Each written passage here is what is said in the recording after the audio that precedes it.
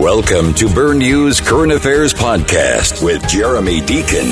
Listen at your leisure on www.burnnews.com. Minister Fahey, Minister of Home Affairs, is with me today. Thank you, Minister, for sparing some time. Thank you. I know you're a busy man, and I know that your ministry in particular deals with some of the most contentious issues, shall we say. Yes. The latest hot topic, I suppose, an ongoing hot topic, but it's in the news particularly at the moment, is immigration. The long-term residents, the PRCs, etc. Now, there's an interesting comment that I saw on Facebook today. I'm not going to tell you who it was from. I'm sure you could find out, but I'm not going to. OBA disconnected from the average Bermudian. That's false. They are very cool with the accidental Bermudian. There does seem to be a disconnect between yourself, as the Home Affairs Minister, government, the immigration issue, in that there's a widely held perception, or so it seems to me, that your immigration policies in terms of long-term residents and PRCs are anti-black Bermudian. They're anti the average Bermudian. And that quote I gave you from Facebook seems to me to summarise it. That's an unfortunate and sad perception. The reality couldn't be any further from the truth. And I say that for any number of reasons. What I'm going to do is I'm going to take you through some of the reasoning as to why the government is of the belief that addressing the issue of long-term residence, whether that is through granting a PRC or status.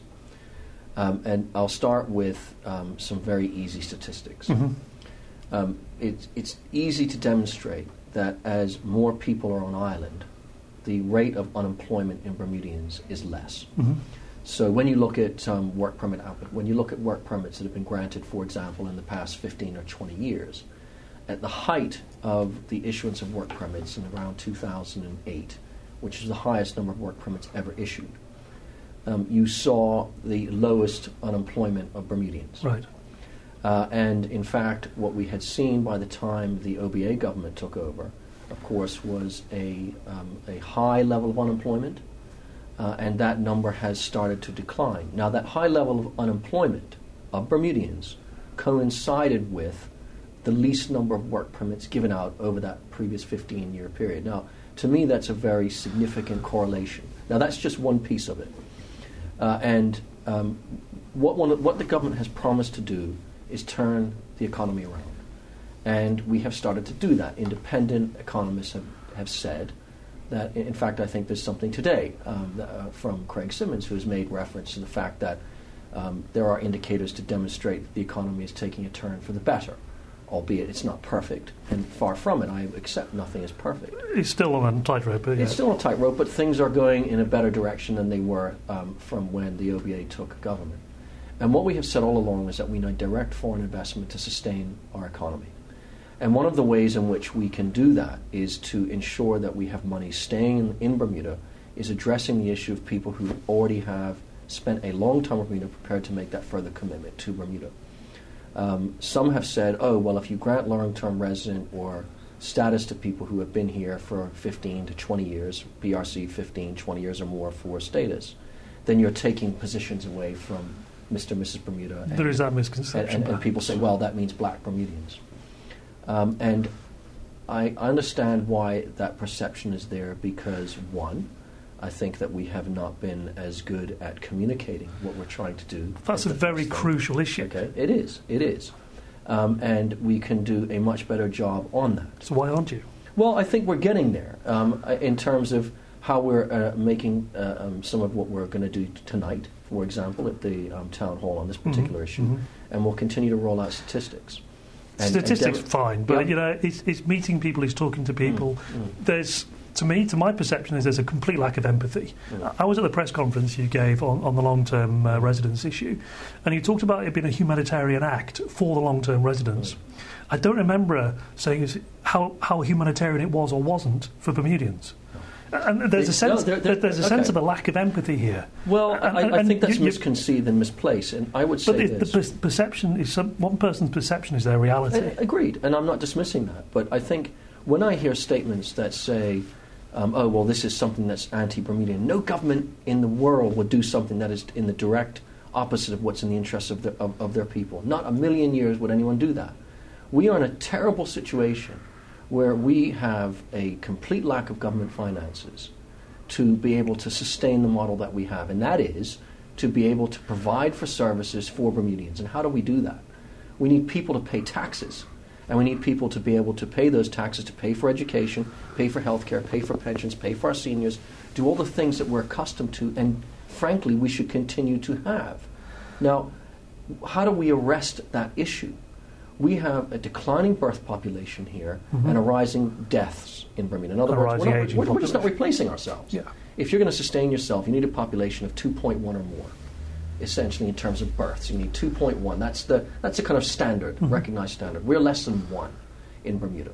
So how do we stop that? How do we say, how are we going to get people to remain in Bermuda? How do we get them to continue to contribute? And when you take my point that the more people that are here, the better Bermudians are off, the more they are sustained, the better they are in their community, the better services they get, then to me the answer is obvious. That's the empathy right there, is to say, we want to be able to provide the services, we want to put our children in a better position for the future, we want to see jobs provided for them, and how do we do that? So why haven't we said all that before? Jeremy, if someone's here for 20 years, they're not taking anyone's job. What they're doing, they're here for 20 years, that's because they're required in Bermuda, they need to be in Bermuda, and no one has taken that position. Where we have failed as a community over many, many years is a work permit policy that has not been robust enough to ensure that people that should get positions at a Bermudian actually get the opportunity to receive them. And what have we done? And I will keep hammering You've done quite a lot with the job board, etc., etc. Yeah. And so, perhaps the way in which I articulate is not passionate enough. Perhaps the way I articulate is not seen as empathetic enough. But listen, I said it today in the Senate as it happens. I have 3 children in this country. I have 3 born Bermudian children. My brother is a Bermudian. He has 2 born Bermudian children. We have as much invested as here as anybody else. Why would we do anything as a government, as me as an individual, to stifle my children's potential in this country? So why are you not getting the message through? The message obviously didn't get through because you were wiped out of that by-election. A marginal seat was turned into a PLP safe seat, around about an 11% swing. Okay, you expect midterm governments to get a hammering in by-elections. This was extraordinary, in my opinion. The message isn't getting through. I disagree. I disagree on that. Yes, our message could be better. I think it's getting through, but I'll say this. Yes, it's disappointing of the swing. That's my view on it. But we have a PLP candidate who's now an MP, who had a very high profile and a relative newcomer in a by-election of a seat that was not the OBA's in the first place. What that election has shown is that we must continue to get our message out there of what we're doing to turn this economy around. Where the OBA has failed, and we have not done the kind of job that we should be doing in terms of our communication, is to show the people of Bermuda that the economy is turning around, and we are making some of those tough decisions that everyone else has run away from over the years.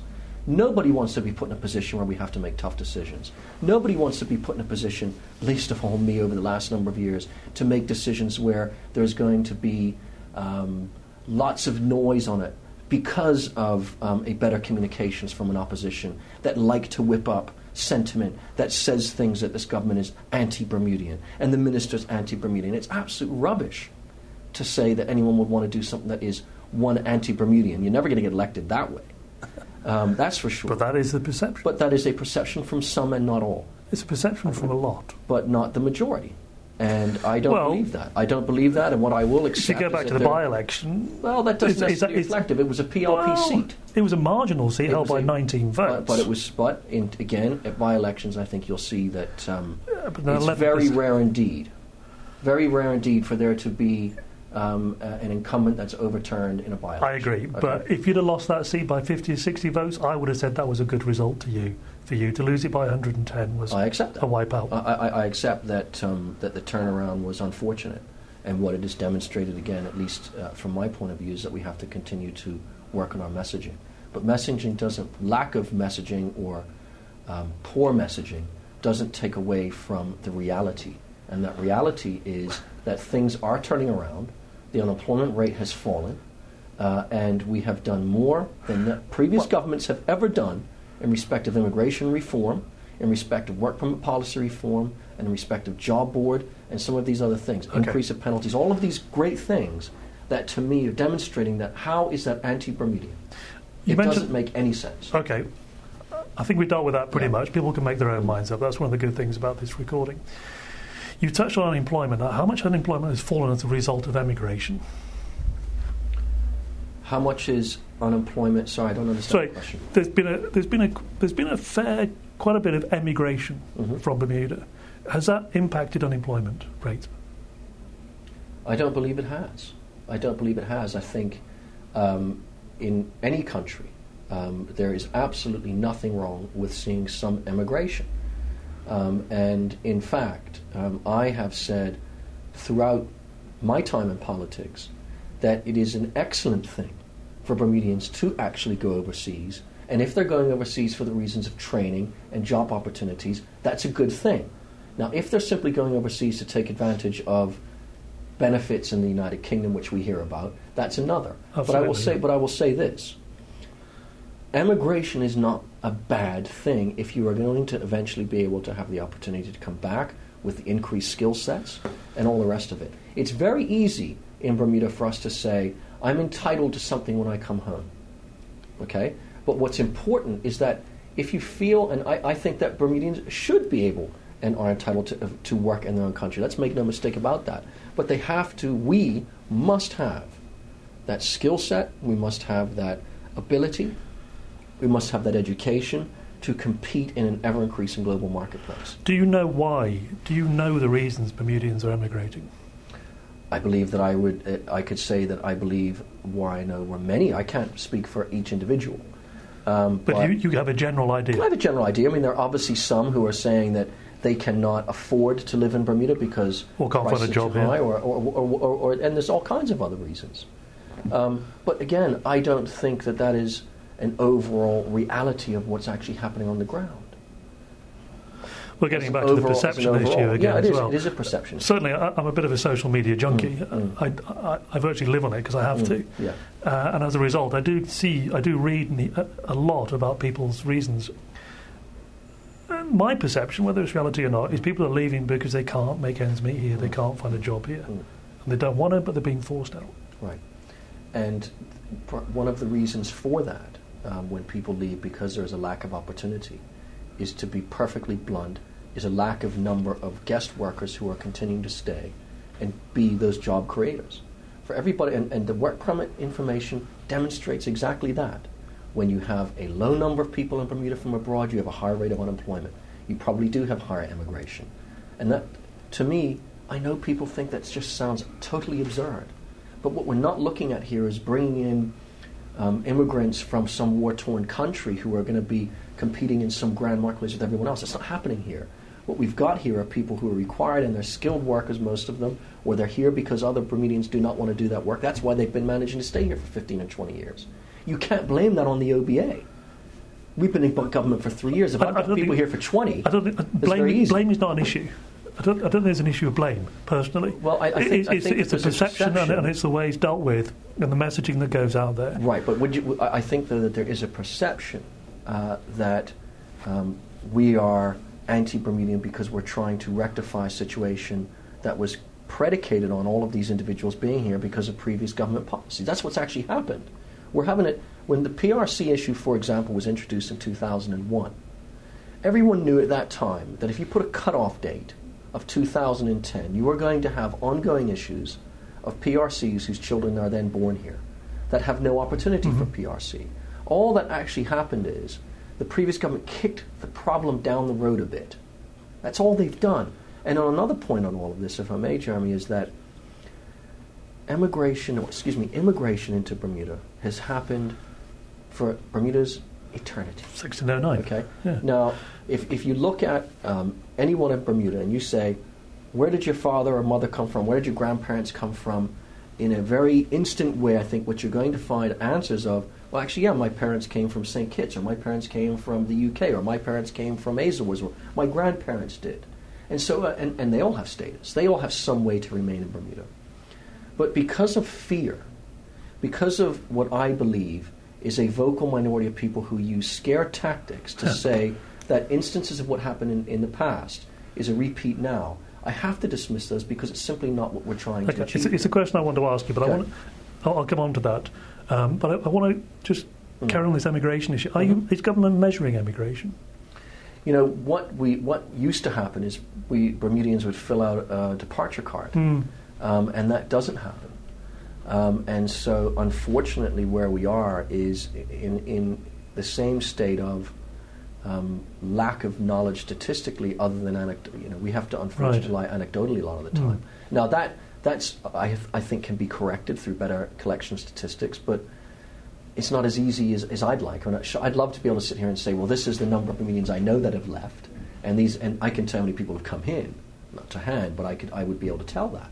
But in terms of those who have left, I can't, other than a job force survey, which is, again, it's a small number. But isn't it quite important to know how many people are leaving and for what reasons? Of course it is. I think that I would suggest, and I don't know for sure, that perhaps one of the reasons that measure has never happened is because there hasn't necessarily been that issue that's been created where Bermudians wish to leave. Now, there's any number of reasons for this too.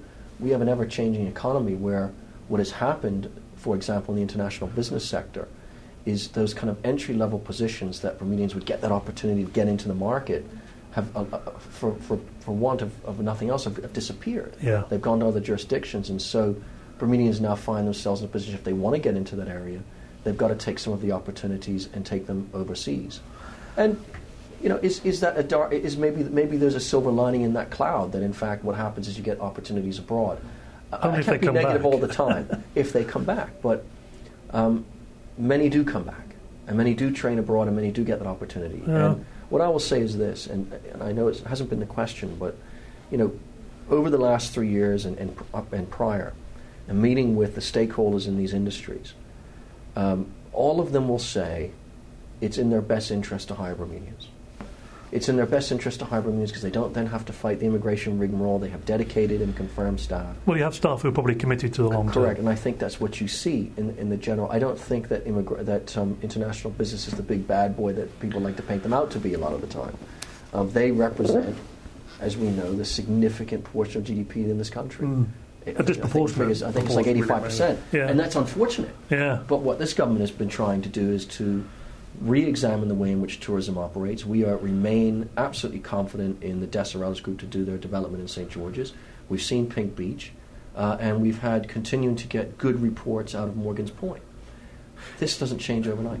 I wasn't going to touch on this, really, the job creation front, and I didn't really want to. There's a few subjects I want to hone in onto, but while you're there, while we're talking about this, and I'm going to come back to all the other stuff you mentioned, on job creation, it seems to me personally that there's a huge emphasis on tourism and not a lot else. Tourism and IB, but not a lot else. We don't hear of anything else. But if IB is downsizing considerably, whether it's outsourcing or merging, with takeovers, etc., you don't have duplication. There's a lot of merging going on within the smaller Bermuda economy. What else is there, apart from tourism and IB, that you're trying to encourage that can soak up some of these people who are unemployed, who can alter the perception that jobs have been created and perhaps can stop families leaving or individuals leaving because there's nothing here? Before I answer the full part of that, I'm going to just take a step back for a moment.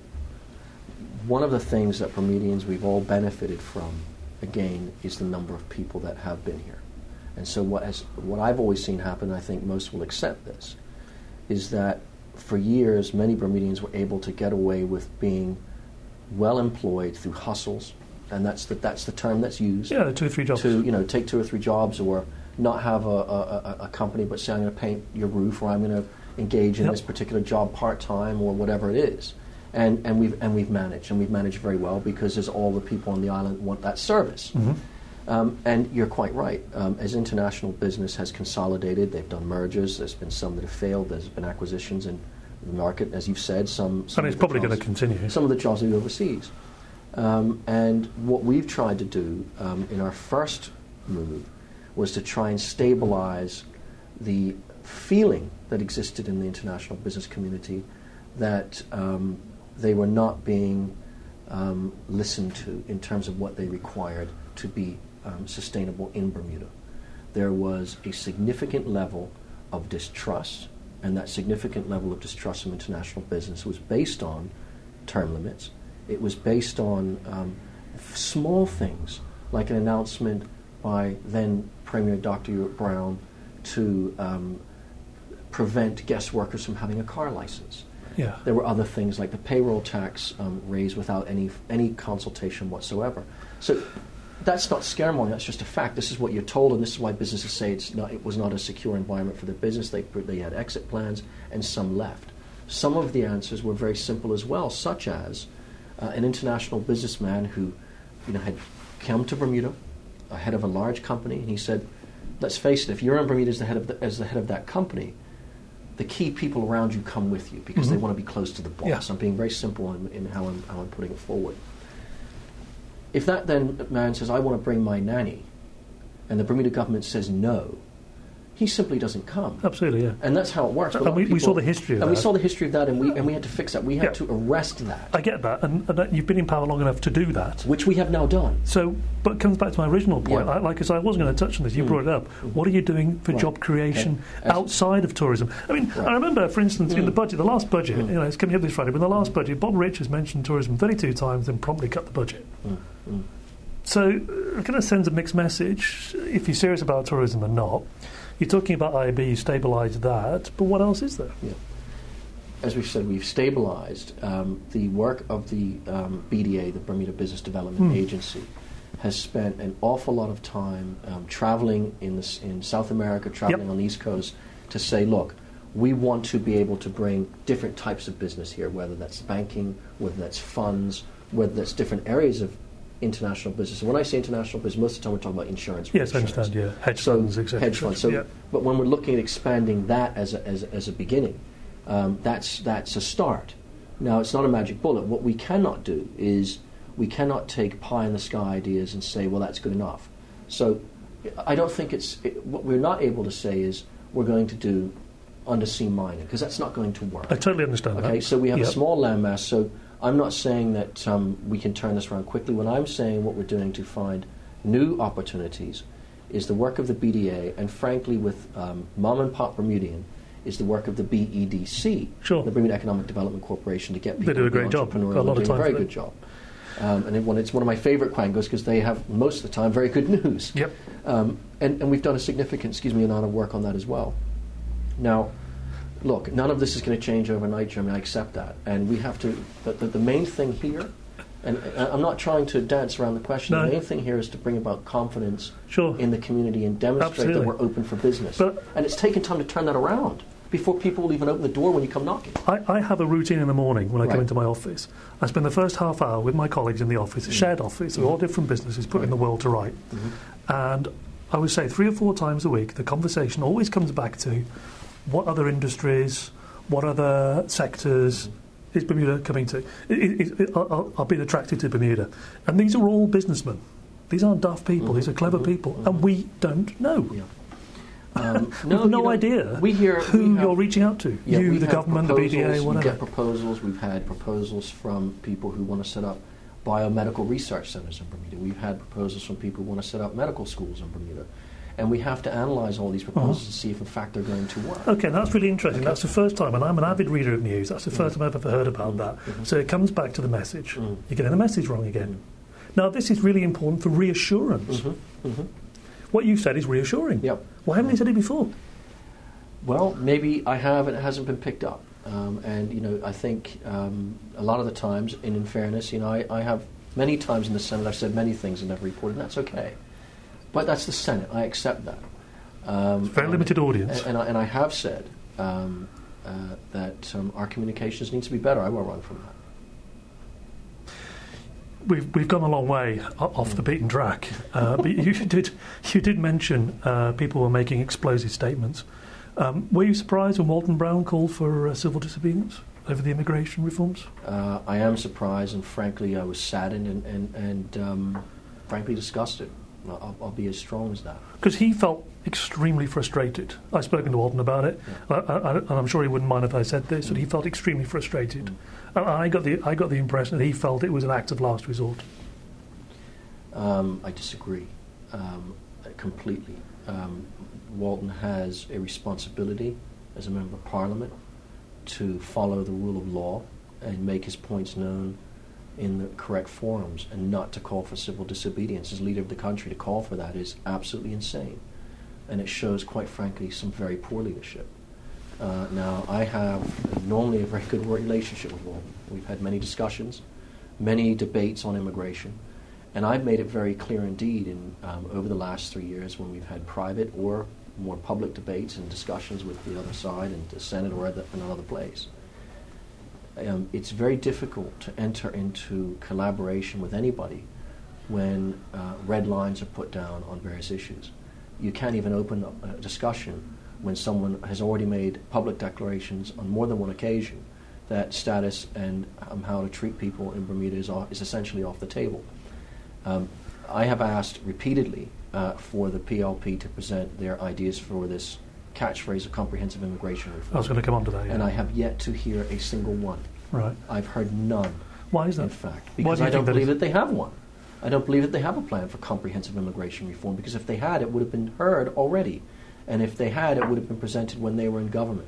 But do you think there's a need for a comprehensive reform, or a comprehensive look at it? At the Yeah, very least? I think you challenged me on that. I did, yes. But you looked at the 19 pages of speech and said, "Well, this is it," and it isn't really. Well, it wasn't is, really. and I'll say it this way: what we have spent a considerable amount of time doing over the last 3 years is spent a considerable amount of time in immigration, going from new work permit policies to civil penalties and making amendments there, to looking at property regimes that we've But you've been made those successful in the changes. penalties, it has to be said. That we have amended the property legislation to increase economic opportunity for Bermudians, and that again was been said to be against Bermudians, when in fact what it's doing is helping increase the property values to where many Bermudians had already purchased, where their equity is half of what it was, and all of It's a double-edged those sword, that one, but anyway.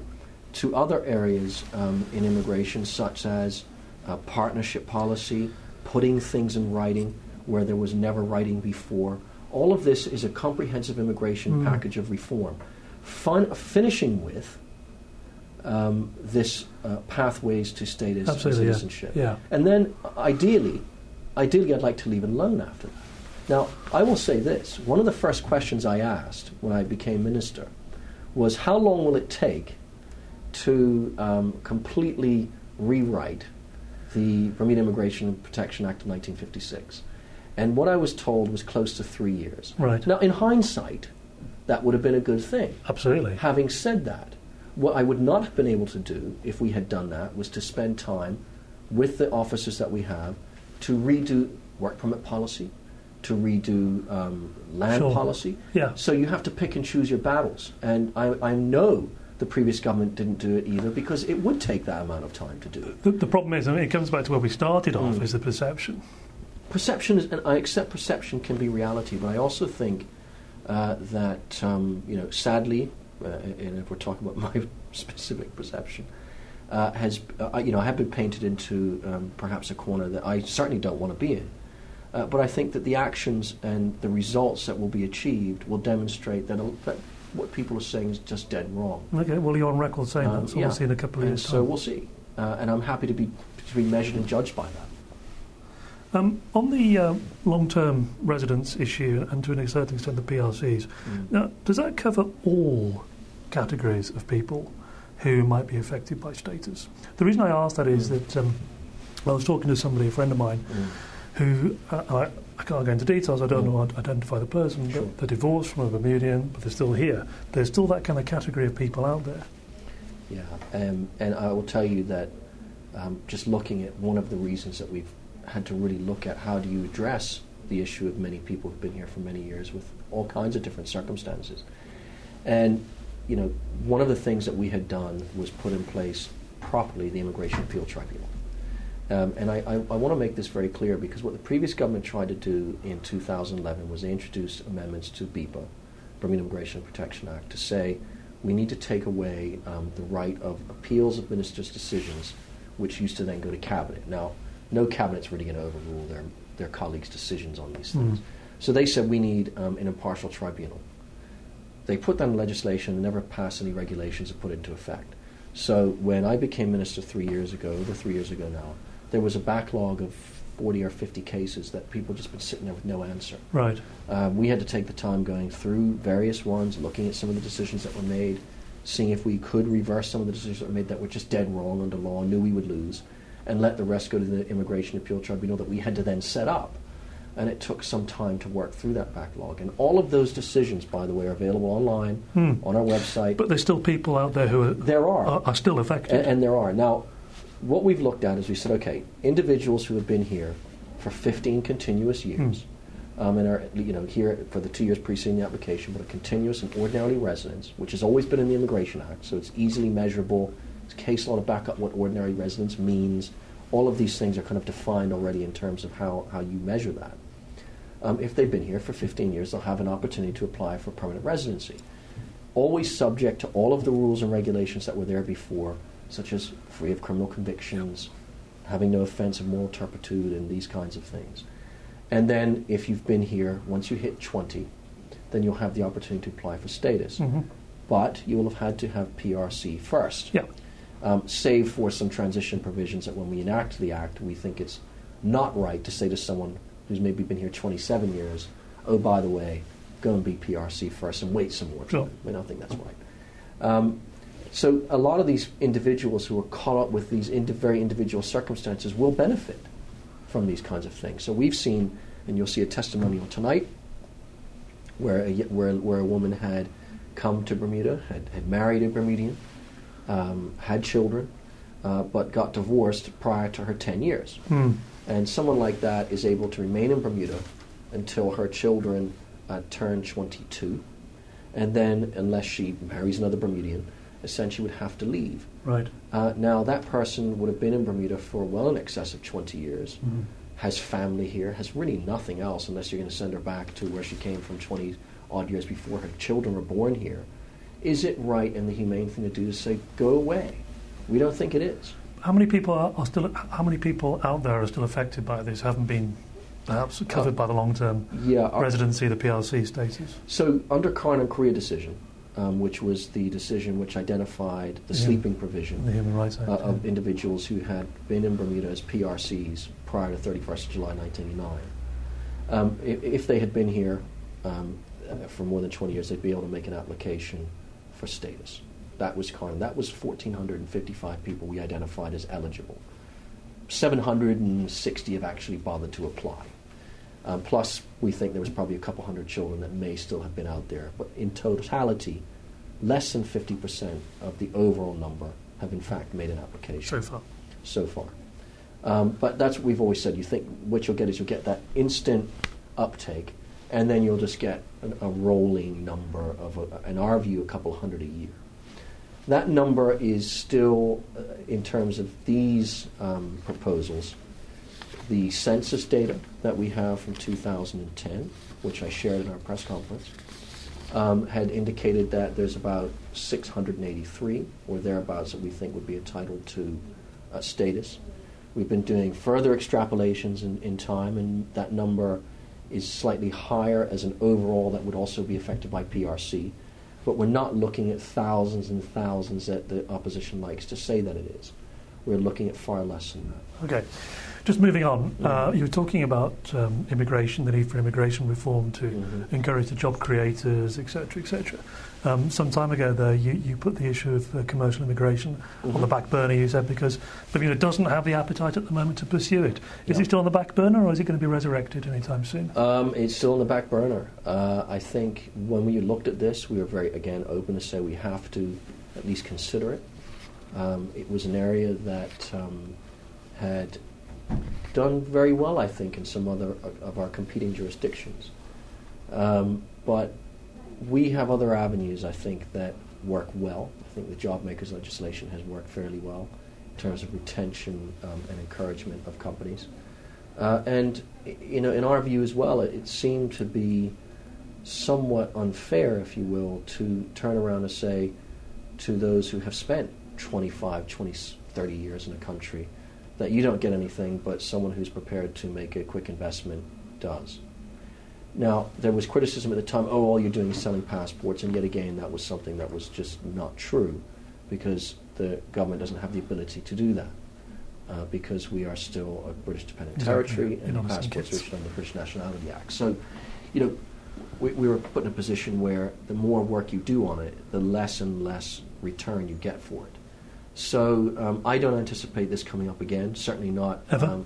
Certainly not in the In your this government? election cycle. Not under this government. Is it still policy of the OBA, though? Is it still a policy of the OBA? It was not a policy going into the election. This No, was something. but it's policy it was says. something that it had come to our attention. We'd heard presentations on it. I did go on a trip to a conference on it. Gathered my own information. Went with I think it was my immigration chief, to gather as much as we could. And you know, at the end of the day, the cabinet was not satisfied that this was the way forward. So what we have done is, by introducing pathways, at least give stability to those who've already made Sure. that significant contribution. Again, it's a stability and confidence I think is important. But you're not going to take it off the agenda. It's off the agenda right now. Is it going to stay off? As long as I'm Minister of Home Affairs, yes. Just moving on, changing the subject, I think we've pretty much dealt with immigration, although I'm sure some people listening will want to do more. The relations with the unions are not Yes. good. Mm. And after a recent court case where the Chief Justice, sorry, I'm losing my train of thought, whether Bob Richards, Minister of Finance, wrote to the unions asking them to basically not to stop wildcat walkouts. You were quoted in a story as saying that the government agrees that this represents an opportunity to create better relationships with the unions and looks forward to engaging with them to build on previous collaborative efforts, etc., etc. We had a column today from the new MP, Mr. Roban, in Burn News. The Minister appears to have had a fit of delusion about the impact the recent court case he instituted against virtually all of Bermuda's unions would have on the relationship government has with all the island trade unions. Sorry, I didn't read that very well. No, it was. I'm only going to correct you, which I don't want to do. That's Roban, not Robane. Sorry, I meant Roban. Yeah, I beg your pardon. Yeah. Apologies, Mr. Roban. Yeah. It's not I good, is it? don't want to criticise Diallo when he doesn't deserve it. I did read your the piece. relationships. Your relationship with the unions, particularly your relationship as Minister of Home Affairs, is at an extremely low ebb, isn't it? I will say this. I did read Mr. Roban's piece, and I believe it is no more than a poorly written piece of propaganda. But your relationship with the unions No, I don't agree is with very that. low. It is not a, let's put it this way. It is at a low ebb, not as a result, in my view, of what this administration has done or what I have done as minister, and I'll explain why. When we came into government, we made a big effort to engage with the unions.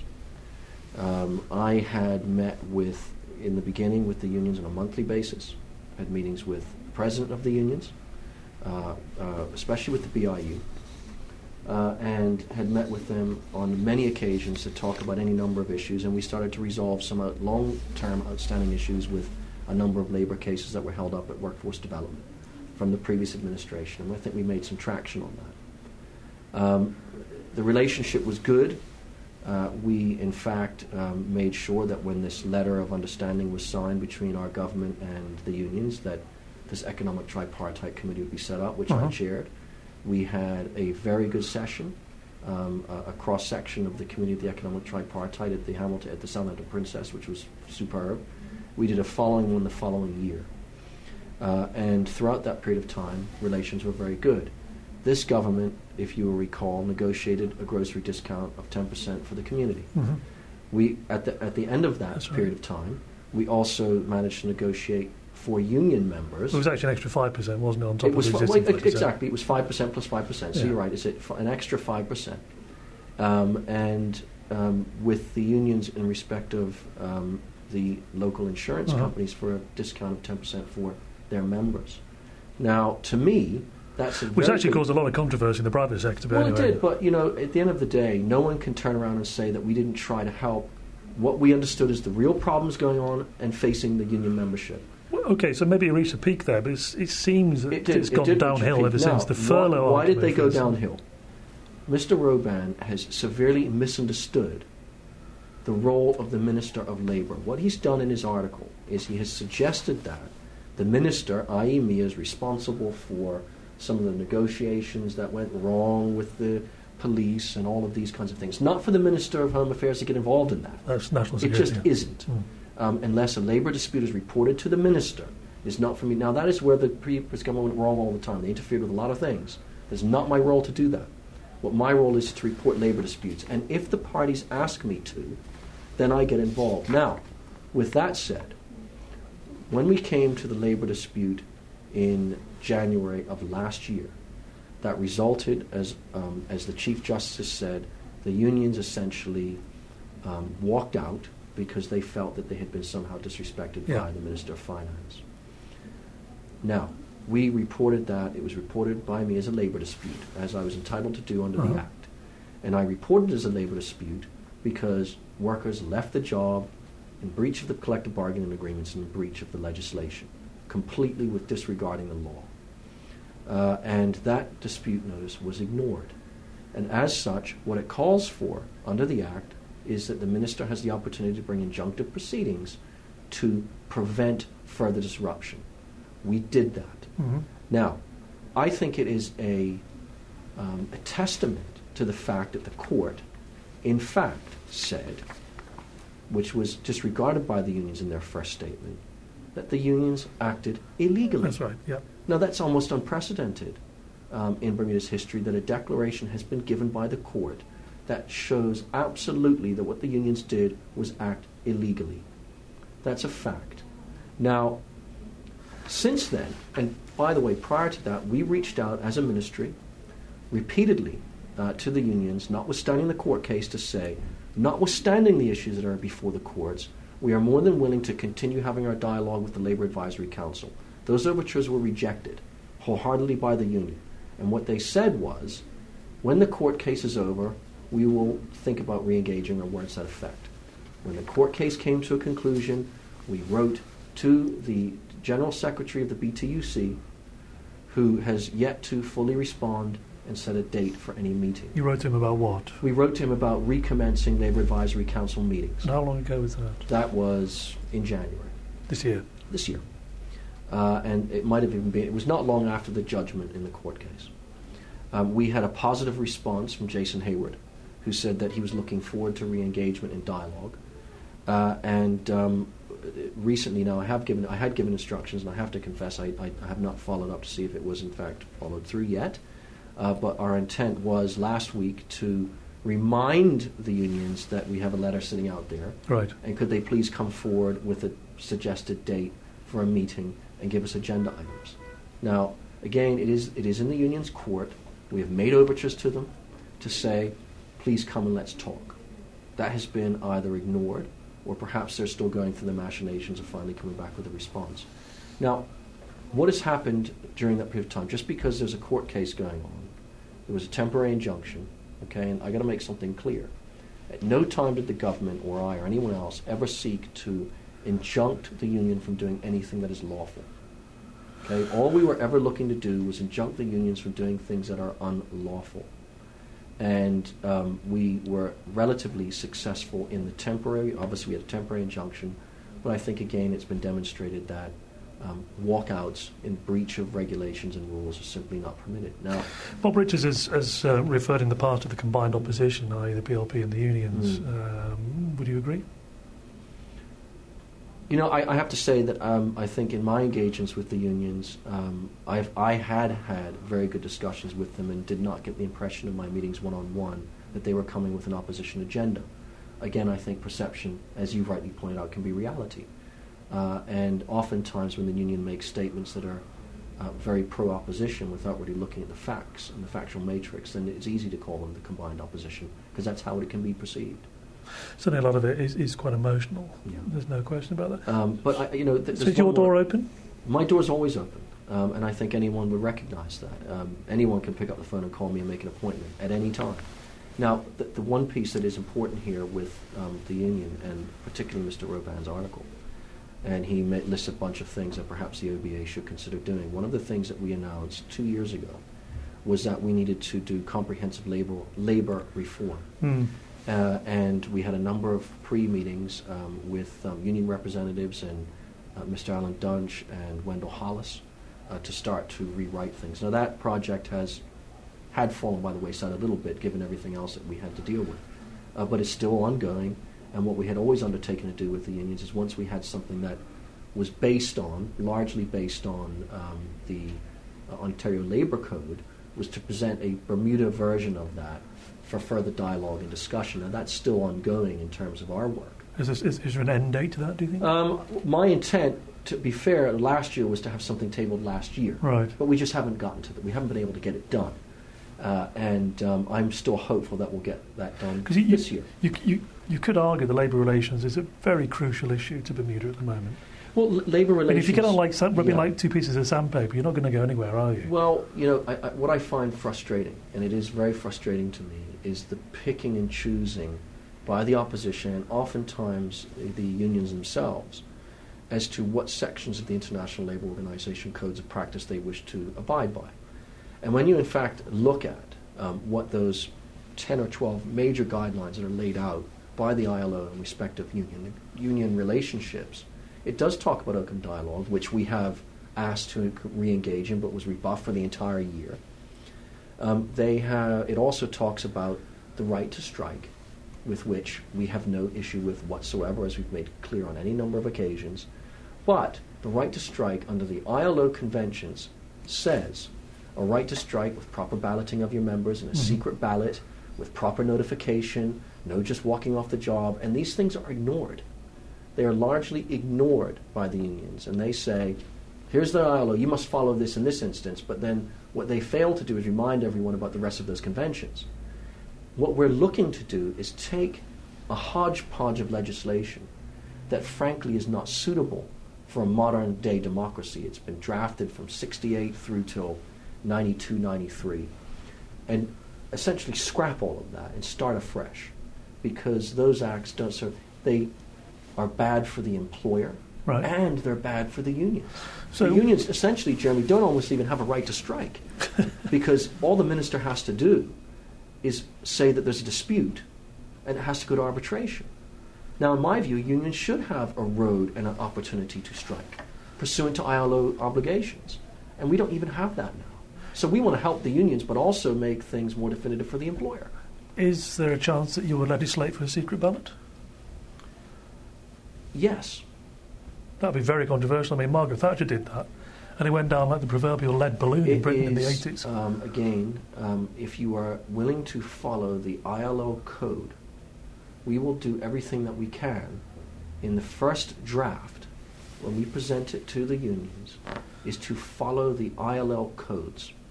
That's all I'm saying here. Now, if the code is different to law, well, no, but and to legislate it for a secret ballot could be could be seen to be provocative. But the unions themselves look at any one of their articles, even look at Mr. Roban's today. We urge the One Bermuda Alliance to encourage the following of ILO principles. That's one of them. So you can't pick and choose. But to legislate is different. Well, if you're going to put in labor legislation, and the ILO principles are very clear, subject to X, Y, and Z. You'll recall that we had made a proposal some time ago to make transportation an essential service. And the unions had to accept that you can, in fact, make transportation an essential service. It's in the country's economic benefit to do so.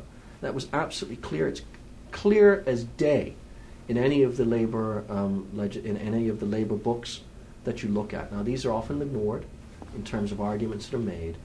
All we want to do is be fair. And I'm not necessarily stuck on any of these issues. All I'm going to present is what I believe is the right way forward in terms of the International Labour Organization's codes of practice, and the things are laid out as best practice around the world. And other islands to our south have had to go through the same issues. And we have already said to the unions that once we have something, we don't even have a problem sending our guidelines and our suggested legislation to the ILO for them to look at. This isn't something that is anti-union, and it's not pro-employer. Everyone accepts that the labor laws in Bermuda are antiquated, and they're way, way out of date. And don't the unions accept that? Yeah, I think so. I think that they can look at it, and I think that the president of the union will accept what I'm saying in terms of the union's true right to strike. I get You're talking about the BIU there, right? Yes, I do. I think that it's absurd, frankly, that the way in which some of the legislation is drafted that doesn't give any real right to strike. It doesn't make any sense. It's not great for employers, but workers also have a right, as they do under the ILO Convention. You can't pick and choose. You have to accept them all or none. Changing the subject again, in May 2013, there's a story that said government is in the final stages of establishing an ad hoc governance committee to look into fixed-term elections, among other issues. It seems to have gone very quiet on us. We've made further announcements on that over time. Again, are we going to get fixed-term elections? That is still open for debate. We're still working on the policies through that in terms of how you, in fact, do that without breaching the Constitution. Right. And so it's not off the table at all.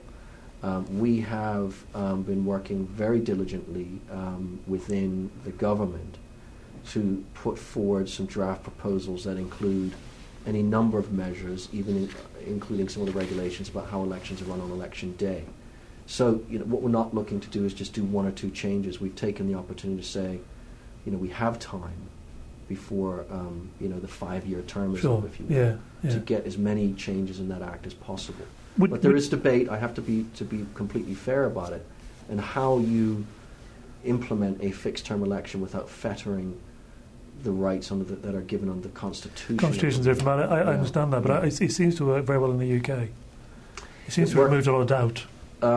Because they don't have a written constitution. Written constitution, I understand that. The Canadian model is something that we've looked at. The Canadian model, they of course have a written constitution, and they have a version of fixed-term elections. But when you look at the legislation very carefully, it's not really fixed term because it still gives the government a way out to call an election early. So it's difficult. I think we come in and we say these are what we'd like to do, and then when you start to really work on some of the policies, you think, is that actually possible? Right. And so we have to be flexible, and we'll come out and say that if we don't do it, we'd have to explain why we can't. And that's something that was still there. Well, it'll be interesting to see how that progresses, I must admit, because I know a lot of people are looking at that. You got quite criticised, shall we say, again. You're probably used to being vilified, I'm sure. You've probably got broad shoulders for using dismissive language against the Ombudsman. Is there anything you regret now? No. No? Why not? I think I've made my statements very clear.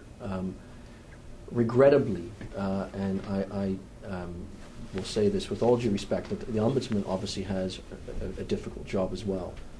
But what I was very upset about, quite frankly, was that it would appear that some of the reasoning or the reasonings that were given by the department were wholly and largely ignored. And I didn't think in any way that the Ombudsman's report represented what was in fact the actual case. Right. Have you spoken to Victoria Pearce? I have not. So would you apologise to her? No, I have nothing to apologise for. Last question, I have to ask it, in the same-sex marriage. The government's committed to going part of the way to civil union. Why won't you go the whole way?